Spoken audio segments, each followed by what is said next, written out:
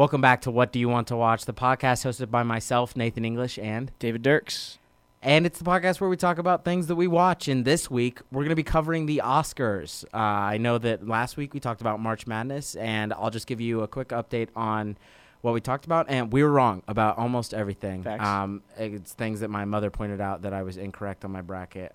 So thanks, Mom, for saying that. That means a lot to me. But we were wrong about almost everything. But we got the Sweet 16 coming up this weekend, so you can watch that. But if you want to take a break from that, the Oscars are this Sunday. So that's what we're going to be talking about. We're going to primarily focus on Best Picture. We may have time to talk about some other races as well. But let's get into it.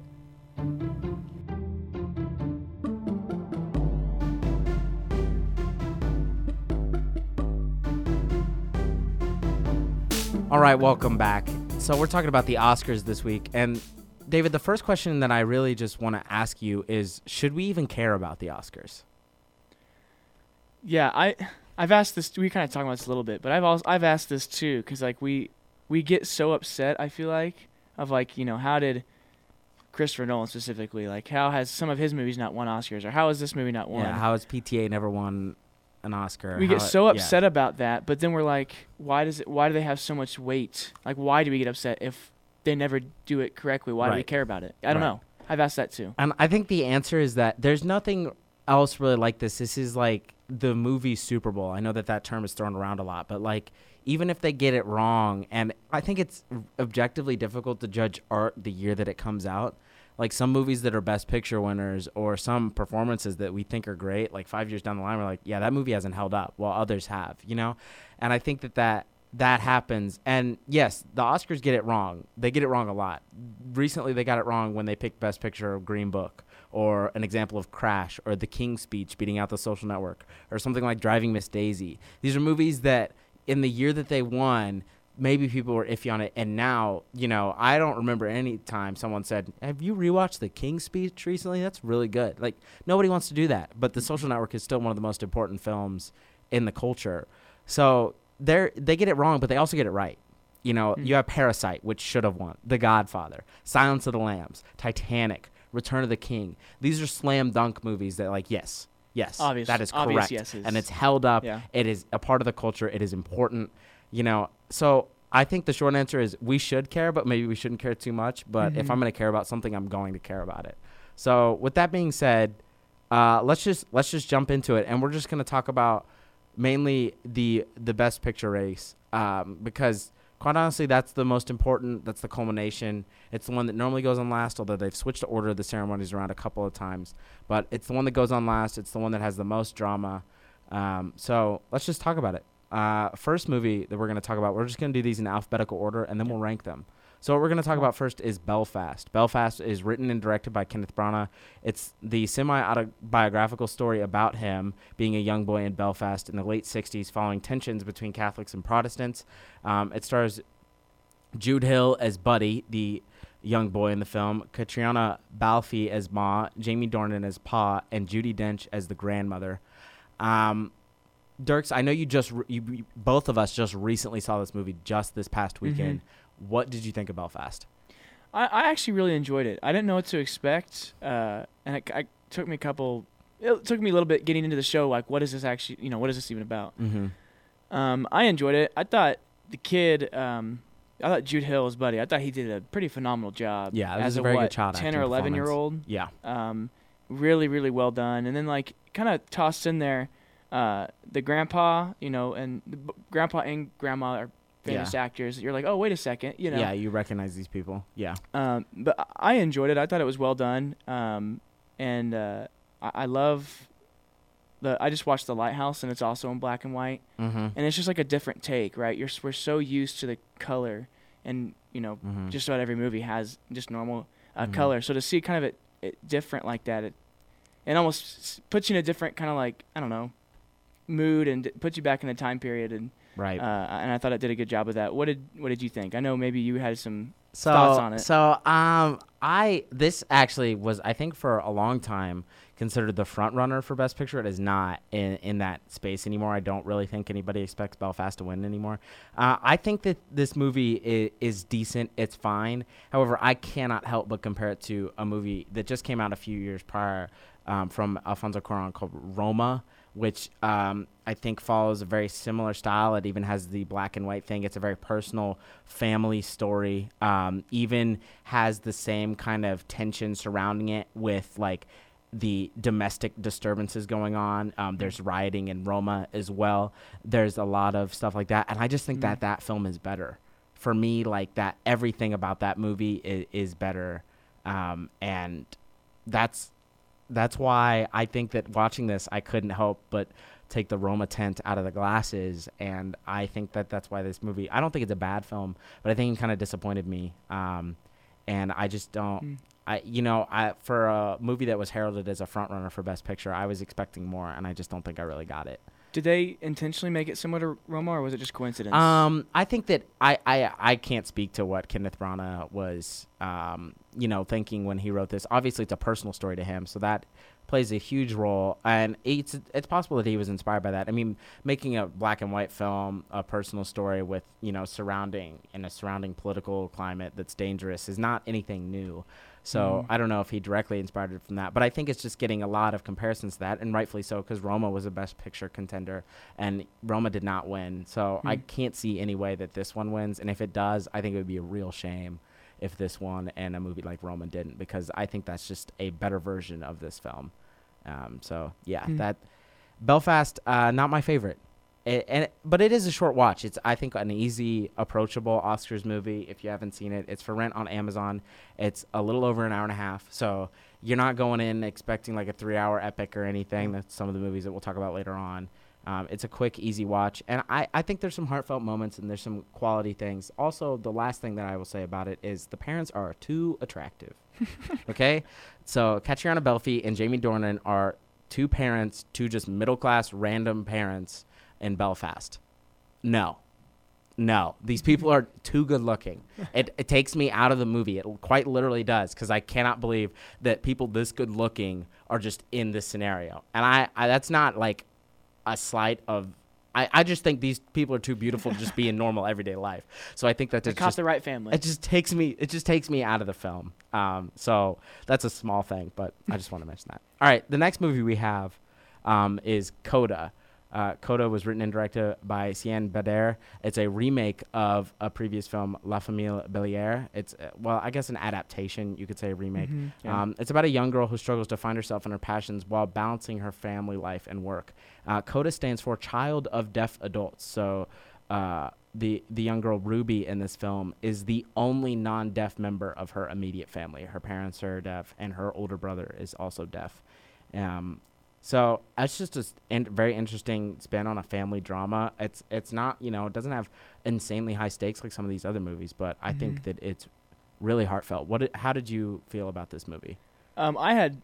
This was one of these movies, like when you mentioned you wanted to watch it, this is one I had never heard of, and I didn't know anything about, and it was one of those like kind of hidden gems that it wasn't like your popular movies like Dune or those that have been coming out, but I really, really enjoyed it. Again, didn't know what to expect, and there's like a specific scene towards the end. I don't really want to spoil it, because if you haven't seen it, it's so impactful. But there was a point where we were sitting in our living room watching it, and David and I just looked at each other, and we both had tears in our eyes. Like, I don't cry a whole lot at movies. I don't think David does either, but like it was a very emotionally resonant scene, and it was extremely powerful. Yeah, I don't want to give it that up, but no, it was very, very good. And again, I like some of these movies like that. This isn't like a remake, right? I mean, it's an adaptation of one movie that's really just not as popular, but it's not your classic, let's remake this. Like, this is a really unique story. It was well done. It doesn't feel like I think Belfast, the movie we talked about previously, has been accused of being kind of Oscar bait, because it's the kind of movie that generally the Academy goes for. It's like a higher society drama and like autobiographical based on true events that tends to be movies that the Academy likes. And Coda is a little different than that. I think it's a little bit more lighthearted. I think when I go into watching Best Picture movies, sometimes I just expect them to be super dark and serious, but there's like a lot of fart jokes in this movie. And like one of the titular jokes is that like when her parents have sex, everybody else can tell they're being loud and they can't. So like if she has a friend over, You know, it's very obvious, and the only way that she can warn them is like going to their room and flicking the light switch on and off. She can't like bang on the door or anything. It's just a funny joke, but like it's something that you don't consider. Troy Kotzer is Frank, the father in this movie. He is nominated for Best Supporting Actor. I think he'll win. His performance was very impressive to me, extremely strong. You know, this is a movie that there's not that much dialogue, obviously. No. Everything's conveyed through sign language and through emotions and physical reactions. And I think that a lot of times we just rely on that giant monologue scene, you know, to give us like, oh, that's it. That's their Oscar moment. That just and he didn't get that long monologue, and he doesn't have that in this movie. Well, if I'm not mistaken, the husband and wife are actually deaf in real life. Yes, correct? yes, and Marley Matlin, an actor in one of my favorite TV shows, The West Wing, is in this as the mother, and yeah, they're both, you know, they're not trying to be something they're not. You can tell that they understand kind of the struggles in this film. They understand the issues with relating to people that aren't deaf that are essential to this movie. And this is just a really powerful family movie. I would encourage everybody to see it. And it is on Apple TV Plus right now, which they have a free trial for a week. So sign up for it. I'm not going to lie to you. Their category is not that big. Sign up for it. Watch The Tragedy of Macbeth, this movie, and Ted Lasso, and then cancel your subscription. That's pretty much all you have to do. So, yeah. All right, the next film. I don't even know if we really have to explain this. Everybody's probably heard about it and talked about it endlessly at this point. It's Don't Look Up. Dirks, I'm going to go ahead and assume that you're not very high on this film. Tell me why. No, I just wasn't a fan. I think we all understand, like, you know, everybody's, as far as the political climate of, you know, today and stuff. And I think, well, one, I think people watch movies just to kind of get away from that. But also with this movie, it's dramatized a lot more. And it's just pretty kind of oversimplified of, like, the left is, like, yeah, it's really soft, and you can't look at me in a negative way, only positive energy. Right. And the right's like old white guys yelling at space, saying that space isn't real. It's like, okay. Yeah. What is this? It took the farthest, most memeable stereotypes of, I think, every single person, every single archetype represented in this film, and turned them up to 100. And which is unfortunate because, like, Jennifer Lawrence, Leonardo DiCaprio, Meryl Streep and Jonah Hill, movie. All of them did a good job. Yeah, they're all acting the source material that they have well. And I like Adam McKay. I enjoyed Vice. I think that was a divisive movie. I thought it was good. I thought it was, you know, kind of terrifying and awful to watch, but it was good. The Big Short is one of my favorite films of the past decade. I think that he's really talented, but I just think that all the nuance of satire was just thrown out the window, and he was just beating you over the head for 2.5 hours. This movie is, and like, you never get a reprieve, and there's never any subtle, like, funny jokes. I think the funniest joke in this film happens right at the beginning when the general charges them money for the free snacks. Yeah. That's the funniest, like, running joke that's in the movie, and it's a great through line that they carry. But the rest of it, I just wasn't laughing. Even, like, with Meryl Streep, I get what they were doing as far as the presidency and what they're referring, but I was like, okay. And I think I know it's not realistic, but it's like, okay, this is like, and, you know, it's like, and I don't expect my satire to be like, I think, yes, you have to make crazy archetypes and stuff, but I think of a movie of, like, Dr. Strangelove, which was just a satire about the Cold War and about nuclear aggression and stuff, and tackled a very serious and, at that time, extremely scary topic, not unlike the climate crisis is today, but did it in a much, like, funnier way, more realistic way, less telling everybody. I think that the problem with this movie is it's trying to tell all of us that we're stupid, in a sense. And, like, there's also a hive mind of, like, if you don't Look Up, it's because you're a moron. There's some people that think that, and then there's other people that are on the other side of, like, you're just going to listen to the millionaire Hollywood filmmaker who's just going to tweet about what you should do and stuff, because it's easy to tell normal, regular people what they should do whenever you have money and privilege. And yeah, I think it just became such a divisive Yeah. film, and quite honestly, I don't know why it's nominated. I don't either. It is not in my top 10 for this year. It's not even in my top 20. I think there's much better films that kind of got slided here, and this movie is a dark horse candidate, actually, to win. I don't think it will, but it's I wouldn't be surprised. It's though, a especially with the possibility. political stuff, like it's yeah, especially because the satire is so heavy-handed. I compare it to Bohemian Rhapsody, and like that is like what to music movies what this movie is to satire movies, and like yeah, it's well made and like there's some good performances in it, but you're thinking like this is not even close to the best of what this genre can be, but it's going to get recognized because it's such a massive movie that's in the consciousness. So I think it's the same scenario. I mean, there were some good points, I think, as far as like the big tech companies like kind of taking over and having a little too much say, but still, even in that, it's like, oh, we've already launched our space shuttle. It felt like I was being crashed them into the earth. I don't want to like. Yeah. It's like it just felt like I was being preached at with unfunny jokes. I was just getting more upset than I was laughing. Yeah, I think. and I think that there's a fine line with satire, and I just don't think he walked it well. This doesn't turn me off from McKay. I will watch his future projects, but yeah. So now to turn to maybe the complete opposite of Don't Look Up, quite possibly, is a movie nominated for Best Picture, a foreign language film, Drive My Car. This is a movie that's available right now on HBO Max. It's 3 hours long. It's kind of what I was hinting at. It's a 3 hour. The credits don't even roll in this movie until 45 minutes in, which is absolutely wild. That is. I just don't ever remember watching a movie where that happens, where they literally just Kinda roll liked the it, though. opening credits. But yeah, this movie just starts, and it's written and directed by. I am going to apologize because I'm going to do my best to pronounce these names, but I have not heard them said in many places, so I don't know how to.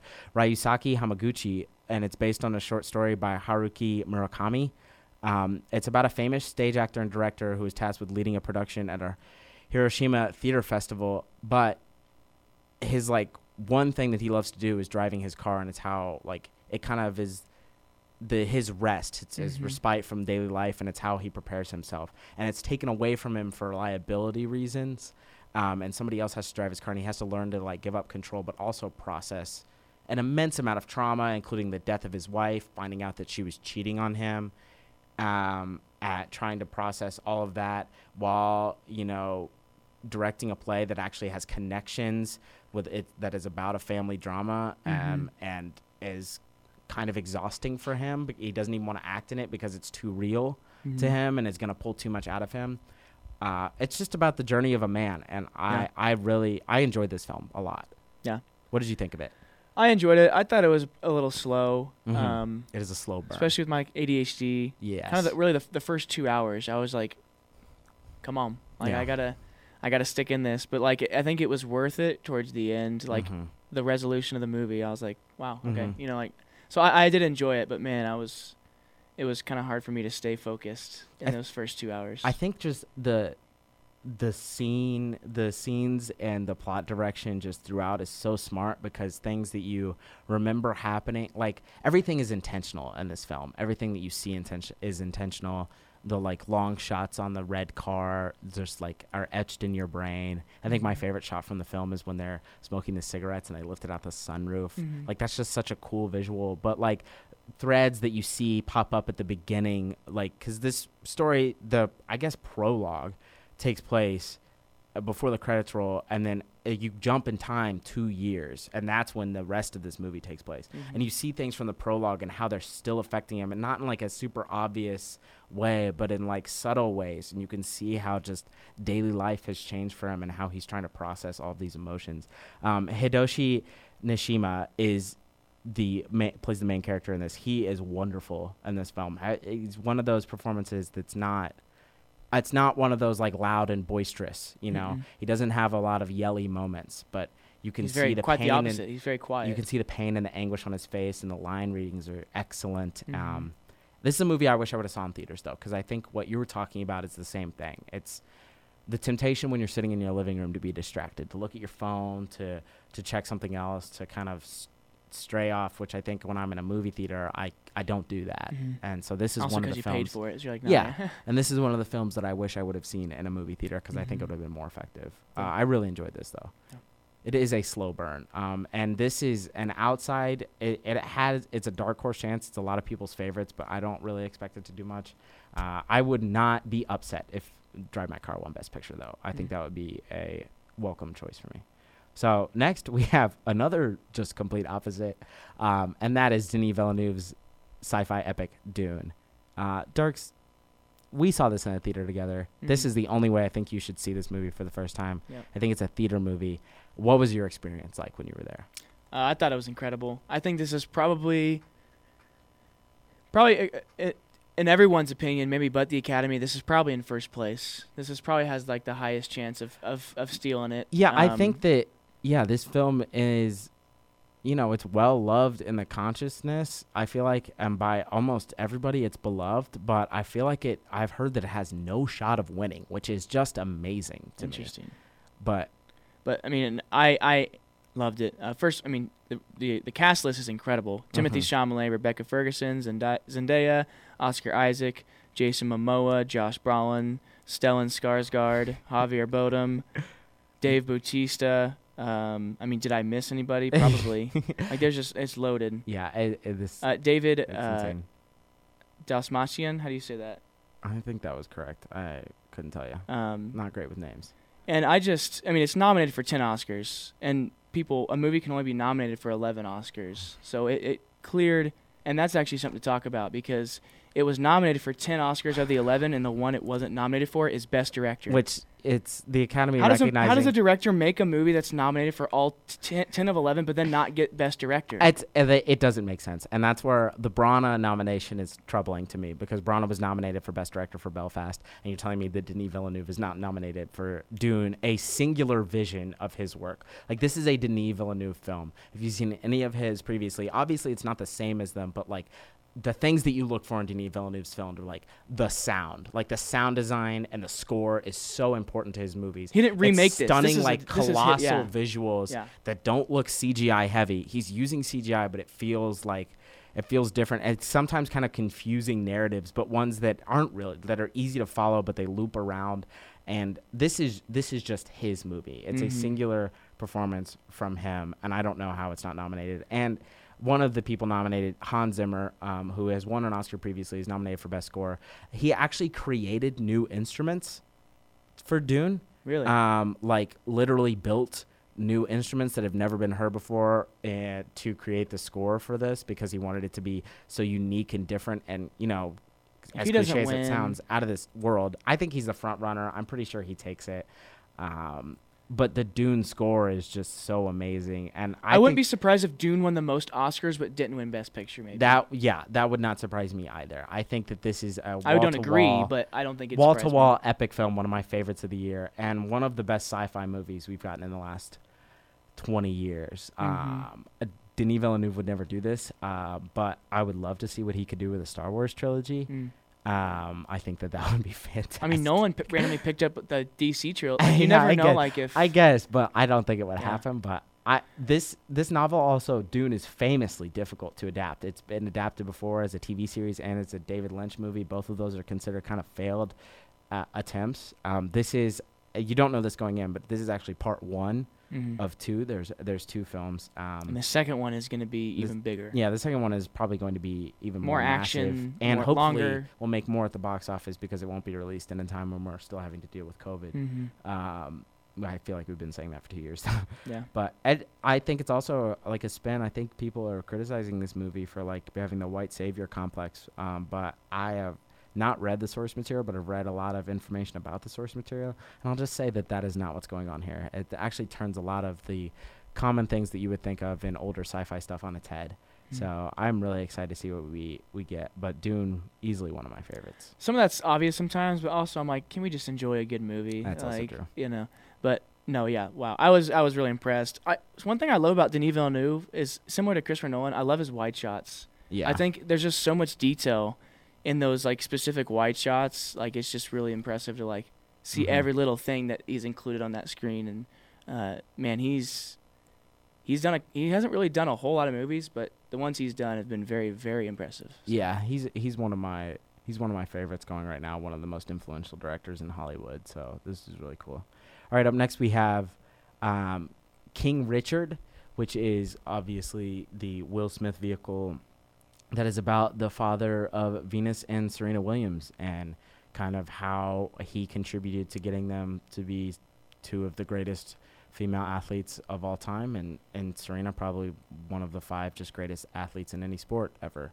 So, yeah, I'm actually just going to take a little step back and let David talk about his love for Will Smith, because I know that almost knows no bounds. So go ahead, speak on it. I really enjoyed this. One thing I love about Will Smith is that he puts so much time into his movies, and just and you know everybody kind of has a flop. So either I would say a couple movies he's done, it's like, After Earth, it's like, okay, that wasn't very good. yeah, but like he just puts so much time into his films, and I think he did an incredible job with this.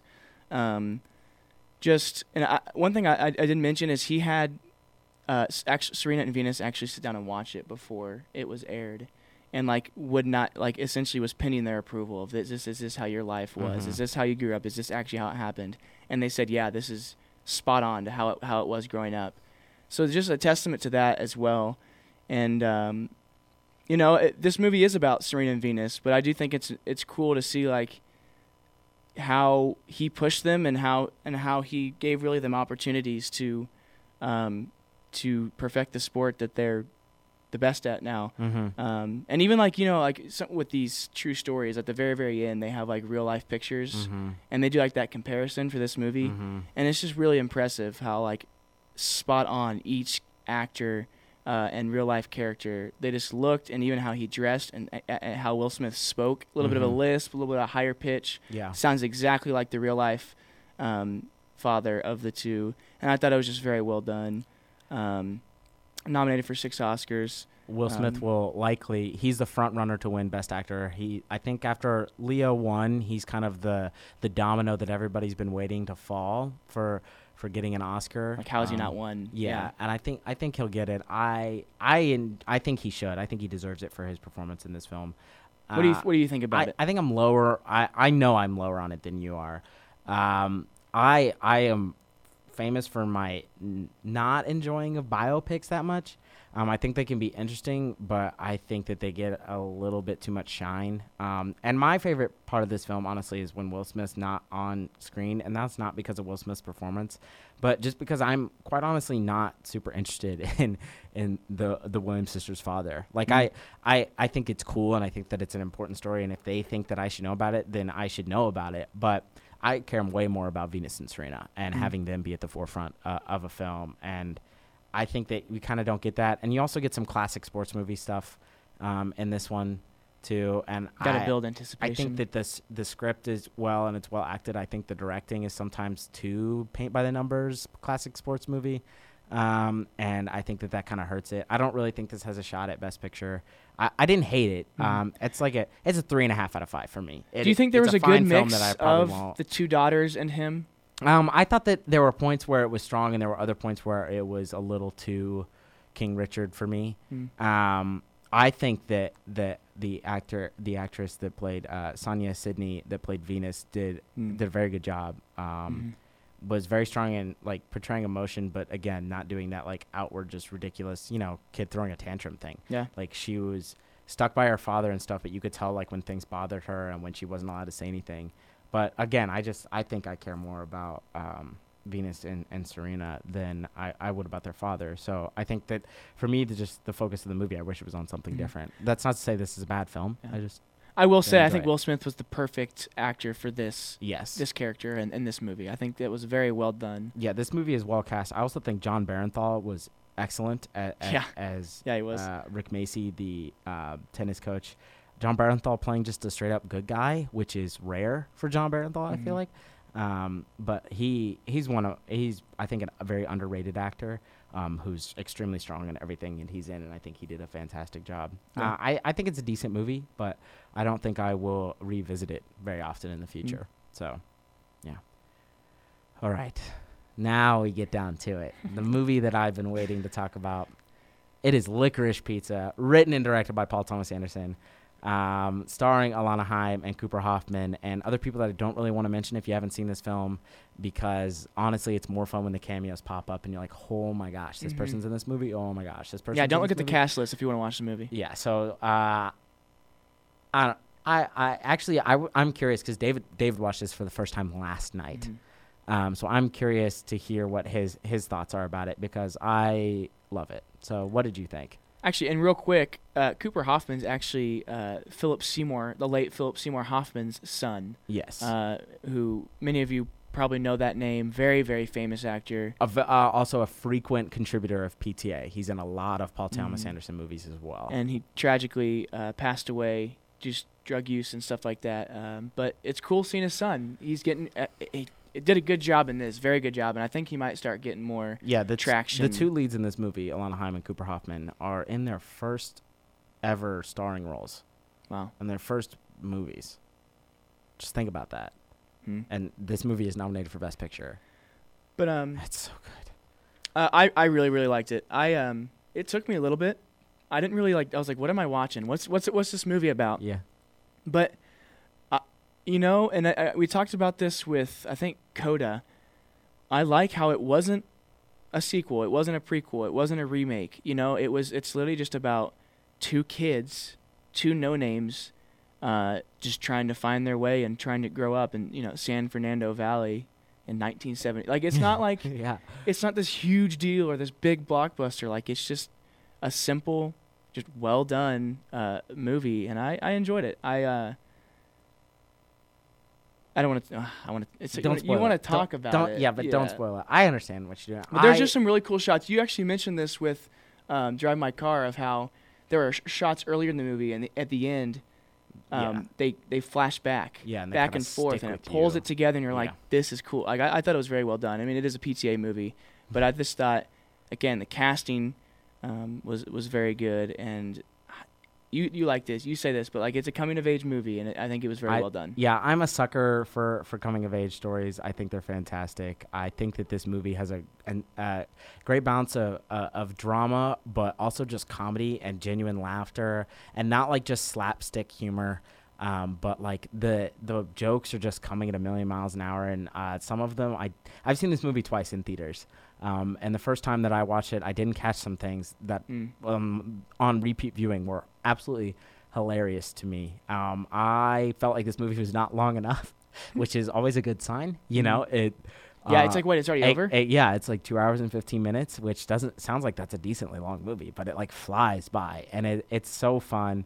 I think there's been a little controversy surrounding it, and I want to address that. First, the two characters, there is a big age gap. Cooper Hoffman's character, Gary Valentine, is 15, and Alana Haim's character, we don't actually know how old she is. We think she's low 20s, mid 20s, probably. And they're in a pseudo-romantic relationship, not really, but really. And I think that a lot of people are being turned off by that. And if that is something that turns you off, then that is completely understandable. For me, I don't think the film, and PTA has kind of said this, I don't think it's endorsing it. I think that you actually see that these characters are kind of bad for each other. And that neither one of them, I don't think at the end of this movie you think that they're like going to be around each other forever. You're not like, oh, these two are meant to be. It's not like I just don't feel like it's like a classic love story like that. And so I think that some people have been turned off by that. And I think that it's also just he's trying to be kind of accurate to the time period, and as gross as that sounds, that's kind of true, and that this boundary wouldn't be cared about. But I don't think that the movie is endorsing that. There's an incident with one of the side characters where it's performing a racist stereotype of an Asian person multiple times. PTA has talked about this. This is one of the, I think, the most fair criticisms of this movie. I think that, however, from my point of view and the way that I saw it, the joke is absolutely on the person that is doing the stereotype. They're the one being portrayed as the idiot in this film. They're the one that we're supposed to laugh at. They're the one that we're supposed to make fun of. I don't think this film is endorsing that kind of language, action in any way, shape, or form. Yeah. But if that is also something that bothers you, I will not try to argue with you and tell you that you're wrong. With all that being said, this is one of my 20 favorite movies ever now. This is my favorite PTA movie, I think. That may go down and recency bias fades. This is an amazing film for me. wall to wall, has everything that I was looking for. I had high expectations going into the theater because Paul Thomas Anderson is one of the 5 best directors still making movies. I'll give you 6. And he absolutely exceeded those expectations, and it was everything I could have hoped for. I kind of laughed at you when I saw Letterboxd and you gave the Licorice Pizza a perfect score. Yeah. I was like, Licorice Pizza? What the crap is this? Yeah, and then he watched it. Yeah. So, and it's called Licorice Pizza because it is actually named after a record store and a slang for vinyl records because they're the color of licorice but are shaped like pizza. I've also heard people have theories that it's because the 2 main characters represent those 2 kinds of junk food and that they're great apart from each other, but if you try to put them together, you get a combination that's not very good for anybody, which is kind of interesting. That's deep. But I love this movie. I will always love this movie. Yeah, just go watch it. It's available for rent on Amazon right now. It's also still in theaters. I imagine it's going to hit more streaming platforms later on. Yeah. It's still pretty new. I'm kind of surprised that they didn't try to drop it on a streaming platform before the Oscars, like a lot of things are doing with HBO. Almost all these movies are available for free on some sort of streaming service to try to get more people to see them and kind of more of a groundswell of movement. You think because he knows he doesn't have to? I think that this isn't going to win Best Picture. I think he knows that. I'm rooting for Best Screenplay or Best Director, which I think he still has a shot at, but we'll see. All right. We're going to take a quick little break here, and then we're going to come back with the rest of the films. Then we're going to rank them. So stick around.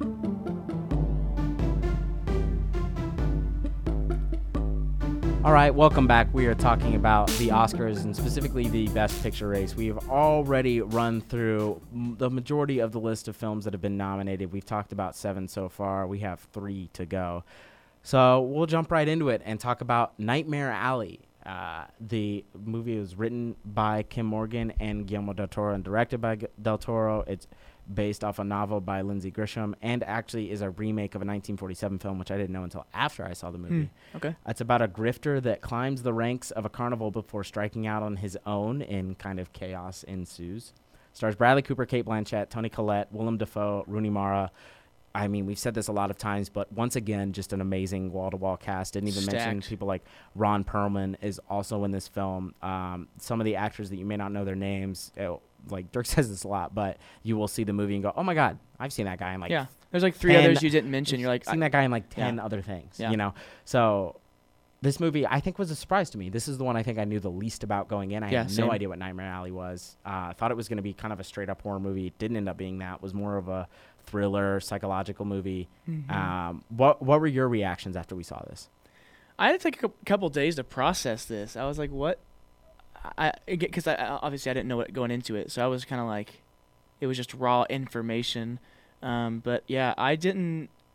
We both kind of sat there for a couple seconds after we finished. We're like, what did we just watch? Yeah. Like, so I thought it was really interesting. I liked it, and again, like, usually when you have this big of a cast list, like usually it's a pretty good movie. Yeah. Like when there's been like a couple. There's been movies where it's like 2 or 3 actors that are famous and it's a bad movie, but really. I mean, there's like 5, normally 6, when you get 7 this amount of people together, you're gonna solid get actors. a good film. Yeah, and I liked it. I think I gave it a I think I gave it a 3.5 out of 5. So that's my most common ranking. So it was probably just like it was good. Yeah, I think that's about as far as I think that this movie didn't blow me away. I think there are parts of it that did. I think that it's got some very strong aspects and strong performances. Cate Blanchett is fantastic in this film. She's also in Don't Look Up, obviously, but I think that she turns in a super strong performance and is kind of, I think, one of the reasons why I really enjoyed this. I'm surprised she didn't get nominated. I would probably sub Judi Dench from Belfast and put her in because I don't feel like Judi Dench was in enough of that movie to really get a nomination. But I really enjoyed Blanchett, and I think it's got some classic Guillermo del Toro things. If you've seen any of his films, you know, prosthetics are big for him, but also like kind of body horror, characters, shady motives. He's really big into that. He's really big into revealing like these larger epic worlds from kind of small beginnings.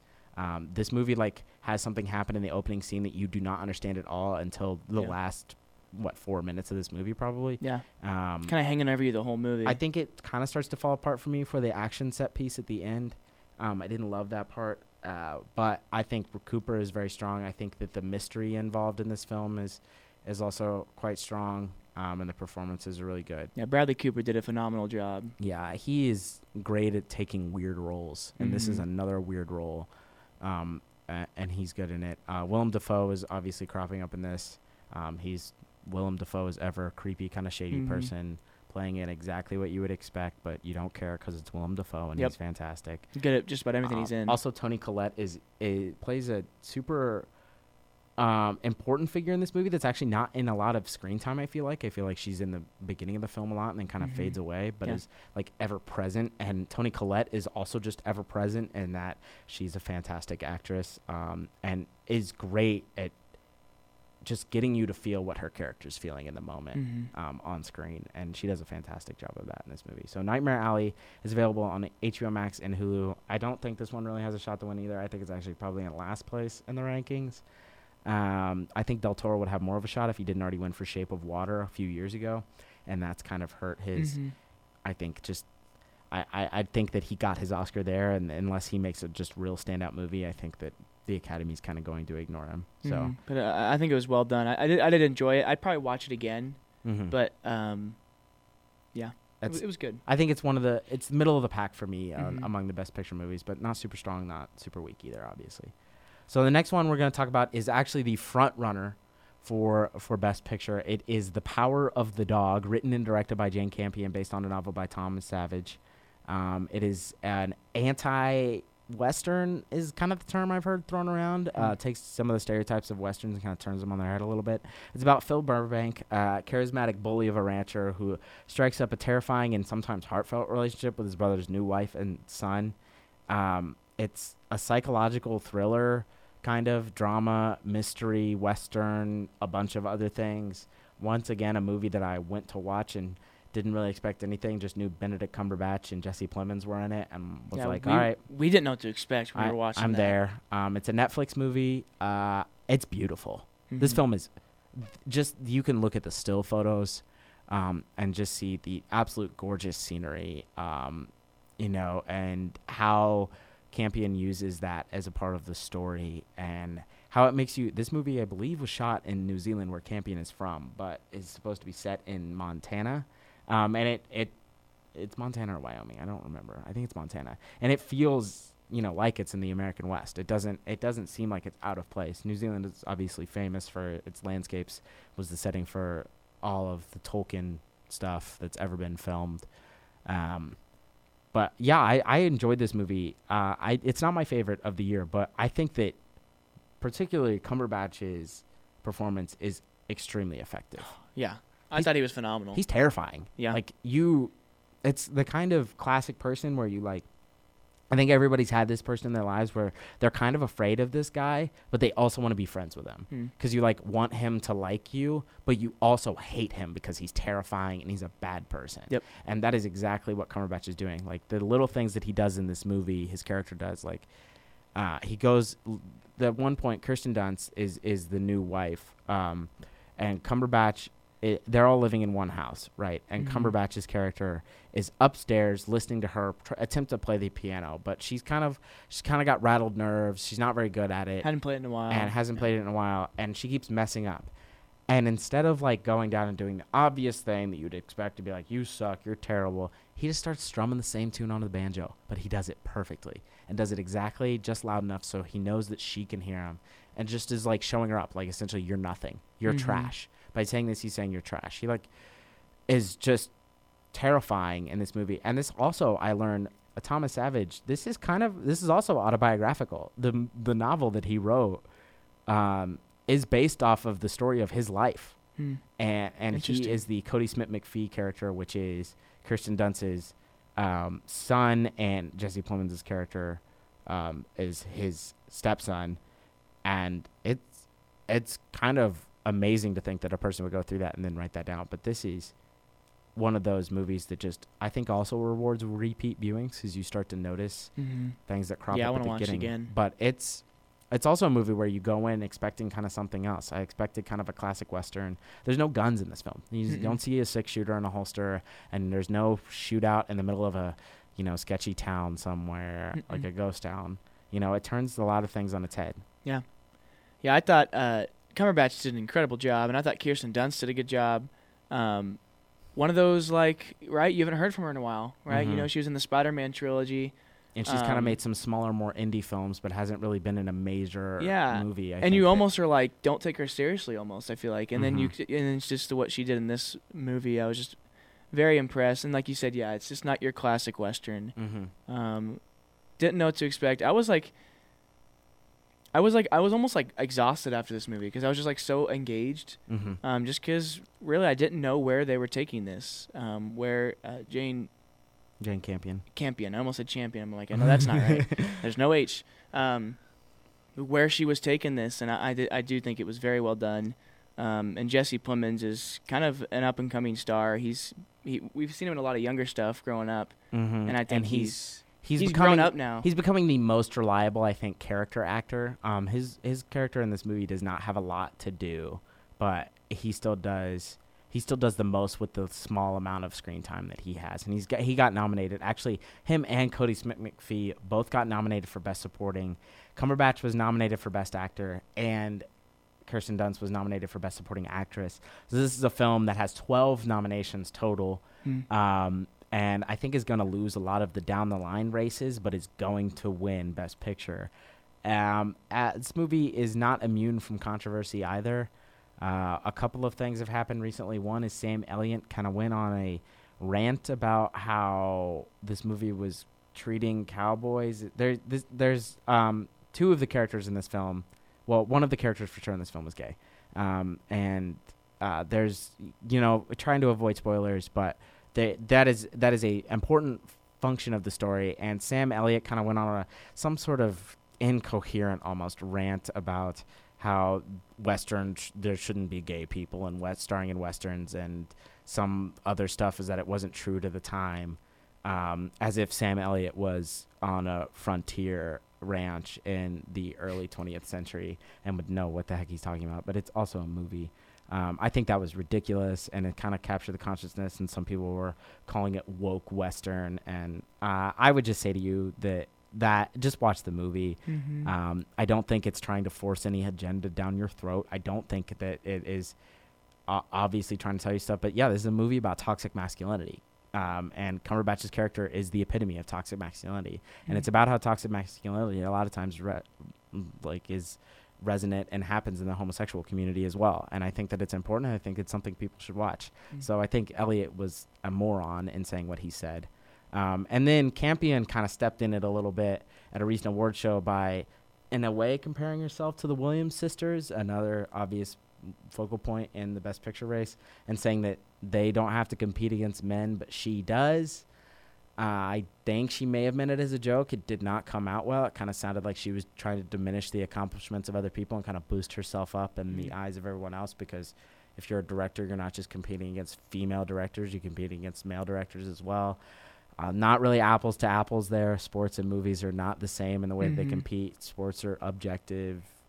Movies are subjective pretty much all the time. So I don't really know what she was doing there. You think that hurts her chances? Or? She was seen laughing with them afterwards and maybe apologized. We don't really know. I think she kind of just screwed up a little bit. I think it may have hurt her chances slightly. I don't think it's going to have a serious knock on her odds to win. But that was also just not a great move from Campion, who I think is a great filmmaker, but kind of just lost touch and just said something that she shouldn't have. Yeah. So that's kind of been in the consciousness. I wonder if that'll pop up at all, if anybody will even make jokes about it. Oscars are famous for monologue jokes and stuff by the host this year.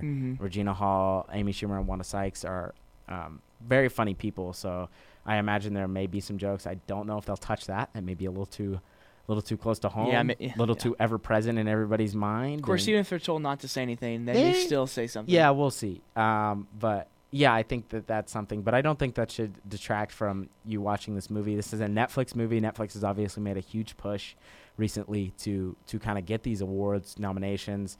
Most famously, I think with The Irishman, they were really pushing for The Irishman to win stuff. And now it looks like they may have a Best Picture on their hands, which, I don't know, 5 years ago that would have been kind of unthinkable. Yeah, maybe to think. They've come a long way in their original movies. They've really improved. Yeah, and for every good one they make 6 terrible ones that they just drop on a Friday. But I can't name 6 terrible ones. I can name one really good one. Yeah, because you don't watch the terrible ones. The Babysitter 2 Oh my there Okay. you go. There you go. Yeah, but I think this is a really good movie, and you should check it out if you haven't already. All right, and the last one, But not least, by any means. but not least, we're Top going to talk 4. about is a movie made by a tiny independent filmmaker known as Steven Spielberg. It is West Side Story, a remake of perhaps one of the most famous musicals of all time. I don't even know if it's a remake. It's his version of it. It was written by Tony Kushner and obviously based on Arthur Laurentis' original play with some slight alterations. I don't like musicals at all. I thought this movie was really good. Yeah. It's Kushner and it's Spielberg. I mean, Spielberg is one of the 3 greatest filmmakers of all time. I feel So very, good. very comfortable saying that. Yeah. And just the things that he's doing with the camera and this film and the cinematography itself is amazing. You, however, are a much bigger musical person than me. So as a kind of musical junkie, how did you feel about this movie? I thought it was beautiful. I thought the shots were very good. I was surprised there wasn't as much singing. Okay, I have many thoughts. I just gotta spit out one. I kind of liked the first 5 minutes there wasn't dialogue. It was like a quiet start, and it was very unique in that. And also you have there's really 2 iconic songs in West Side Story, and he saved them. Right, it wasn't like we got to get this song out. So he saved kind of those 2 iconic pieces towards the end, and I was waiting the entire movie. I'm like, all right, when are they gonna sing these? Yeah. You know, and he finally revealed them, and I just thought it was very well done. I thought Tony and Maria were perfectly well casted for this movie. No, I very much enjoyed it, and again, I said this, but some of the shots were just incredible. Yeah, I think the one that stands out to me is Tony is looking up at where Maria's apartment is, and you see he's standing in like a pool of water, and you see just the twinkling lights behind him. It's hard for me to describe how amazing that shot is, but that shot is amazing. And I enjoyed this film, and it's a musical, and I think that I would never watch the original. That's just because I don't like musicals, and I kind of have some negative baggage with it just because I know that it's very famous for casting white people in the Puerto Rican roles and having them wear lots of bronzer and some other stuff that's just not great. It is an iconic movie. The original movie did win Best Picture, which I think how fun would that be if helps this won this film. It's prestigious, one of the best filmmakers of all time. Remakes considered one of the best musicals of all time, and wins Best Picture would be cool. I don't know if it's gonna happen. I think that. For me, the star of the movie is Ariana DeBose as Anita. I think that whenever she's on screen, you just cannot take your eyes off of her during the musical numbers, and she took control of that. She has so much emotion and just raw power in her singing and her dancing and her line readings. She's got the iconic the flowing of the skirt, which I think is very famous from the original. I've heard a lot of people talk about that, and it's this is one of those things where you look and you're like, oh my gosh, she's just magnetic in this movie. She's the front runner for Best Supporting Actress. I was say she got nominated for Best Supporting Actress. I think she'll probably win that. Kind of some weird stuff here. Rachel Zegler has actually not been invited to the Oscars. She is Maria in this film, so she is the lead of a movie that is nominated for Best Picture, and she did not get nominated herself. She didn't even get invited to the Oscars, which is why. Very, very strange. Who all was invited for this movie? Everybody. I would imagine the entire cast, but for some reason, Rachel Zegler was left off. She said she didn't get an invite and is hoping for a last-minute miracle. This is an article in People yesterday, actually. I don't understand how you do that. So, because if Academy, figure it out. If your movie's nominated for Best Picture and the entire at least main you should cast be there. invited, she should be there. She's the star of a movie nominated for Best Picture and one of the probably That's 10 really best movies. weird. So I enjoyed this. I enjoyed the singing. I know that they bent some stuff a little bit. They changed a couple of characters around. They used Rita Moreno is an actress in the original film. She is playing a character that is kind of new in this one. She's taking over. They kind of gender swapped the role for her. There is some other stuff. They changed the order of some of the songs and things of that nature. when they happen, I think to try to make them more impactful, and also just for Spielberg to make this his own, to not just do a shot for shot remake, but he's making this his own. But I think that this film is so good. I got my hopes up, and I was very satisfied. Yeah, and I think that there's also some controversy surrounding this. Ansel Elgort has been accused of sexual assault since this came out, and they actually made the decision not to reshoot his scenes because this film was shot in like 2019, and was then a victim of the pandemic and got delayed and didn't really make that much money in the box office, but I think it's doing probably a lot of business on Disney Plus and HBO Max where it's available right now. So that's there's some baggage for that, and if there's people that don't want to see it because of that, I completely understand. I think that probably if they had another chance, they may have recast Tony. I think that Elgort is not the strongest part of this movie. I think he may be a little weak. His singing is not great to me as a non-musical person, but he does a serviceable job, and I think the rest of the cast lifts him so much that it's really good. So that was us talking about every single one of the Best Picture nominations. Now we are going to rank them based off enjoyment and probably talk about some ones that we would have included and subbed out. So after this break, we will be ranking all the Best Picture movies.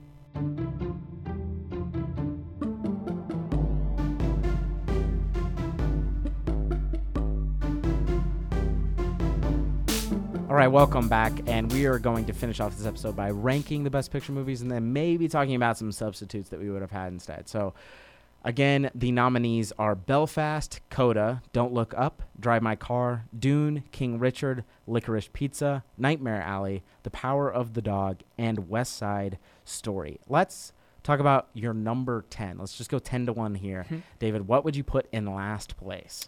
Don't Look Up. Yeah, I would agree. I think gave it's the weakest. I gave it a 6 out of 10, which might be, I don't know, maybe high. I don't know. I just did not enjoy this film. No, I don't think it should have been nominated. I think a lot of people actually think that too. Yeah, and I think that this is a movie that got nominated especially because of, one, it's got the biggest actor on the planet, and it also was a movie that was in the consciousness a lot. It's a very popular movie for people, so I think that helped. But yeah, I would agree. So 10, we both have Don't Look Up. What is your number 9 pick? And I think that we should clarify that this does not mean this movie is bad. No. It's just a personal thing. No. My 9 is actually Drive My Car. Okay. So I think the big thing for me, it was just the 3 hours. I think it was just the first 2 hours. It's a slow burn, and if you don't like slow burns, very, very slow. And yes. Not that it was bad, but that's just me. Yeah, I think I would slide Belfast into this spot here for me. Kind of the opposite problems, I guess, than Drive My Car.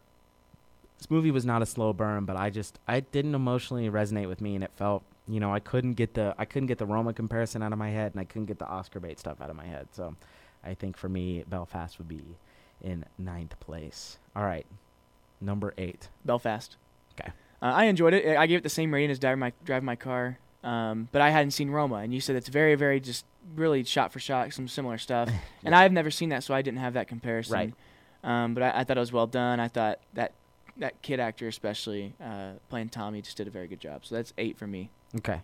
8 for me would be King Richard. I think for the reasons that I said, I think it's a decent movie. I think it's got a great Will Smith performance, but it feels like a normal sports drama, and I, again, would have liked the focus to be on the Williams sisters themselves and not on their father. So, yeah, that would be my 8. Okay, number 7 for you. I have Nightmare Alley. Okay. It's hard. I feel like I have to defend these movies. We already said that it's not we don't like them. I enjoyed all these, but Don't Look Up, really. But yep, that just slid into spot number 7 for me. I think I would also put Nightmare Alley at 7. Personally, I think for all the reasons that you said, I want to revisit that movie, but I think that there's some stronger films this year. So, all right, number 6. So these next 4 movies are actually all rated the same for me. So It's very close for me. But 6 for me is Coda. Okay. Yeah. Really, I actually these 4 yesterday they were in different spots. Like I've been kind of like moving them, like which one goes here, which one goes here. So Coda for me is 6. I loved it, but it goes 6 for me. I think I would place personally. I would just place Drive My Car here. I think, I had kind of the slow burn. I think this movie would probably be higher up on my list if I saw it in theaters, quite honestly. I think that there was too much of a distraction for me, and I was really trying to sit down and focus, and I think I had trouble. But, again, I think it's a super emotionally resonant movie and very strong throughout, but it does take a little while. So if that's not your cup of tea and it's not necessarily mine, I would have Drive My Car at 6 here. 5 for me is King Richard. Okay. I just loved what Will Smith did, and I thought those two daughters really did an incredible job, especially the one who acted in Venus's role. Even the wife of the family did a good job. Well shot, and I think Will does deserve an Oscar finally for this. So that's number 5 for me. 5 here, I'm gonna put West Side Story. I think Spielberg did a great job, but it's musical still. So the fact that it's 5 is very impressive, and David can vouch for that as a person who, anytime someone's like, you want to watch this musical, I run out of the room. I sprint. I do not like them, but I think he did a phenomenal job with this film. So that would be my number 5. Your number 4? West Side Story. Beautifully done. I love musicals, and prior to this, La La Land was my favorite musical, and I think this has a very good chance of taking that. We just talked about it. Very, very well done, and so that's number 4 for me. My 4 would be Coda. I think Coda hit me way more than I expected. It may go down on subsequent viewings. It may not be a strong rewatch, but for me, just the emotional kind of turn that this movie has in the latter half really just got me, and I just thought it was wonderful. So I will be putting Coda at 4. Top 3. What do you got in your third slot, bronze? Number 3, give it a 4 out of 5. Power of the Dog. I thought it was very well shot. I want to watch this again. It's been a little bit since we've seen it, and especially now that it's in the front runner. I thought just all the performances were very strong. I'm not sure there was a weak performance, and I enjoyed it. So that's number 3 for me. Okay, so fun fact, I actually misspoke. I meant to put Power of the Dog 4. I can't believe I did that. Okay, so What'd Power of the Dog. 4? I put Coda. I put Coda at 4. I meant to put Coda at 3. Power of the Dog is 4 for me. Sorry, everybody. Apologize. If you wrote that in Sharpie, bill me for the Sharpie. Power of the Dog is 4 for me for the reasons that you have just said. I think there's strong performances. I would like to watch this film again as well, but I just found Coda more rewarding. And since Coda's kind of in second right now, that's the movie I'm going to be pulling for because I think it's the most realistic shot to overtake Power of the Dog for Best Picture, and I'd be happy if it won. So I'm going to put Coda at 3, Power of the Dog at 4. Okay, so top 2. 2 for me is Licorice Pizza. Just weird and just kind of a freaking awesome movie. Really unique, weird stuff, and I enjoyed it. I love that the two main actors were nobodies, right? Yeah. I really liked that, and their first movies in star positions, and I thought they did a good job, and so that's number 2 for me. 4.5 out of 5, I gave this one. I'm gonna put so we have our 1 and 2 flipped for each other. I'm gonna put Dune here at 2. Dune was one of the best, I think the second best movie going experience that I had, just in terms of spectacle this year. I think there's only one movie it's behind, and that's Spider-Man No Way Home, and it wasn't ever really going to beat that. But I think Dune was just a magnificent film, wall to wall, for sound and visuals and just direction. So Dune is 2 for me. Yep. And Dune is 1 for me. All those things mirror that. I just thought it was beautiful. Probably one of those movies that I've watched it 3 times in a week and a half. Okay, that's not. I think good movie. Yeah, not much left to be said. So Licorice Pizza will be my number 1. It's a 5-star rating for me. My favorite PTA, although that may drop because There Will Be Blood is a magnificent movie. And I may put that up there. Boogie Nights is also great. PTA just makes really good movies. So it's very difficult. But Licorice Pizza, I think it's the perfect kind of movie for me. It's a coming-of-age movie. It's got a super strong performance. I also just really enjoy Alana Haim, and I think that she has quite honestly, it has a bright future if she wants it. She's actually in a band with her sisters who are also in this movie. That's what she's kind of famous for. PTA has directed some of their music videos, which I think is how he discovered her. And then I decided to add her to this film. I think that if she wants to, she has a future in acting. She is just awe-inspiring in this film. So, I will have Licorice Pizza at 1. So just to recap our list, you want to go over your 10 to 1 here to remind everybody what you had. Yep. So starting at 10, I have Don't Look Up, Drive My Car, Belfast, Nightmare Alley, Coda, King Richard, West Side Story, 3, Power of the Dog, 2, Licorice Pizza, 1, Dune. And for me, 10, I had Don't Look Up. 9, I had Belfast. 8, I had King Richard. 7, I had Nightmare Alley. 6, why am I not remembering? I should have written this down. I really should have written this down. 6, I have Drive My Car. 5, I have West Side Story. 4, I have Power of the Dog. 3, I have Coda. 2 is Dune. And 1 is Licorice Pizza for me. So before we go, I want to ask, I think we've already talked a lot about what we think is going to win. I think that Power of the Dog has the strongest chance. It's the front runner right now. Coda is kind of sneaky. I would really think Dune would be the best for the Oscars if it won, because it's kind of a like blockbuster movie that was saying more. It's the movies that used to win. You know, it's kind of like Titanic won. Mm-hmm. That was just a blockbuster movie, but it was a movie that everybody agreed was fantastic. I don't think it's going to, though. I hope Don't Look Up doesn't win, quite honestly. But what would you substitute?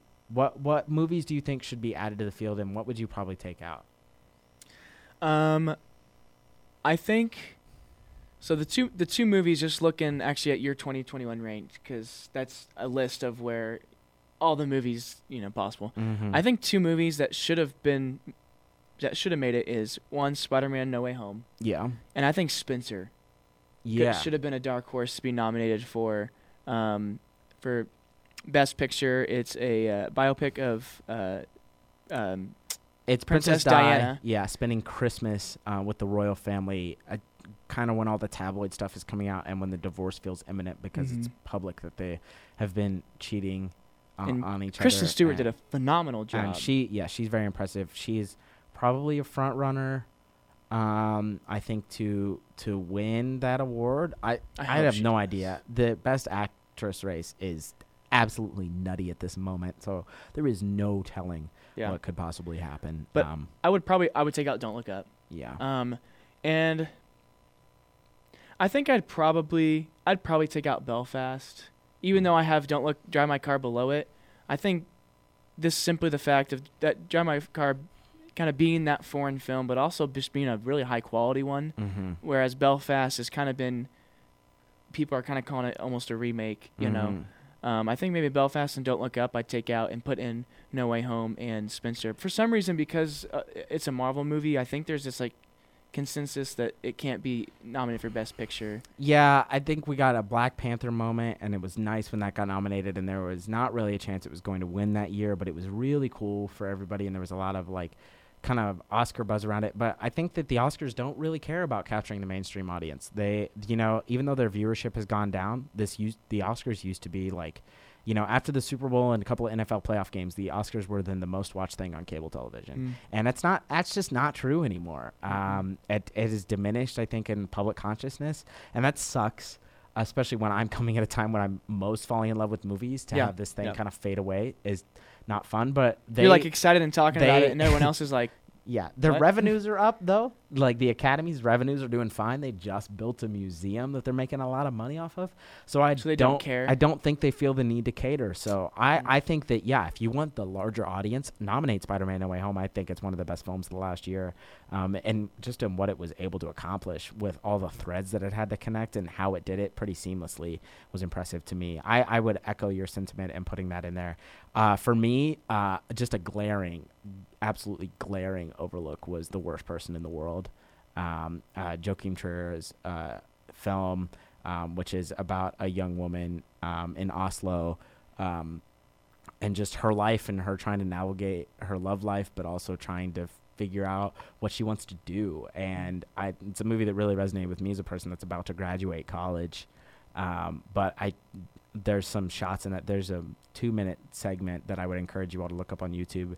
It's a freeze frame where the main character, Julie, turns on a light switch in her apartment and stops time and like runs throughout the city of Oslo and goes to meet someone, and like everybody stands still. Cars are like not moving. Her current boyfriend is pouring coffee, and the coffee's not moving. It's like one of the most impressive shots I think of the last year, and something that more people need to see. This is not a movie that's widely available, Yeah, I have not seen it. It's very difficult to find. Yeah. You can now rent and buy it some places, but for a while it was not an option. It's now available on Amazon, but it was a movie that was just kind of hidden for a while, got a different release and did not get a wide one. But for me, that is my second favorite movie of this past year, and is a movie that I think should have been nominated for Best Picture. So that's what I would sub. Well, thank you for watching this week. This has been the Oscars Best Picture review. Next week, we're actually not 100% sure what we're going to be talking about. Probably a little Oscars recap, maybe a little March Madness. Maybe we'll come up with a new topic over the week to talk about. Hey, actually, we'll tweet about it. So don't forget to follow us on our Twitter page, _WDYWTW_. Find out what we're going to be talking about, actually. DM us if you have any questions, show ideas, or, again, you just want to yell at us. Thanks for listening.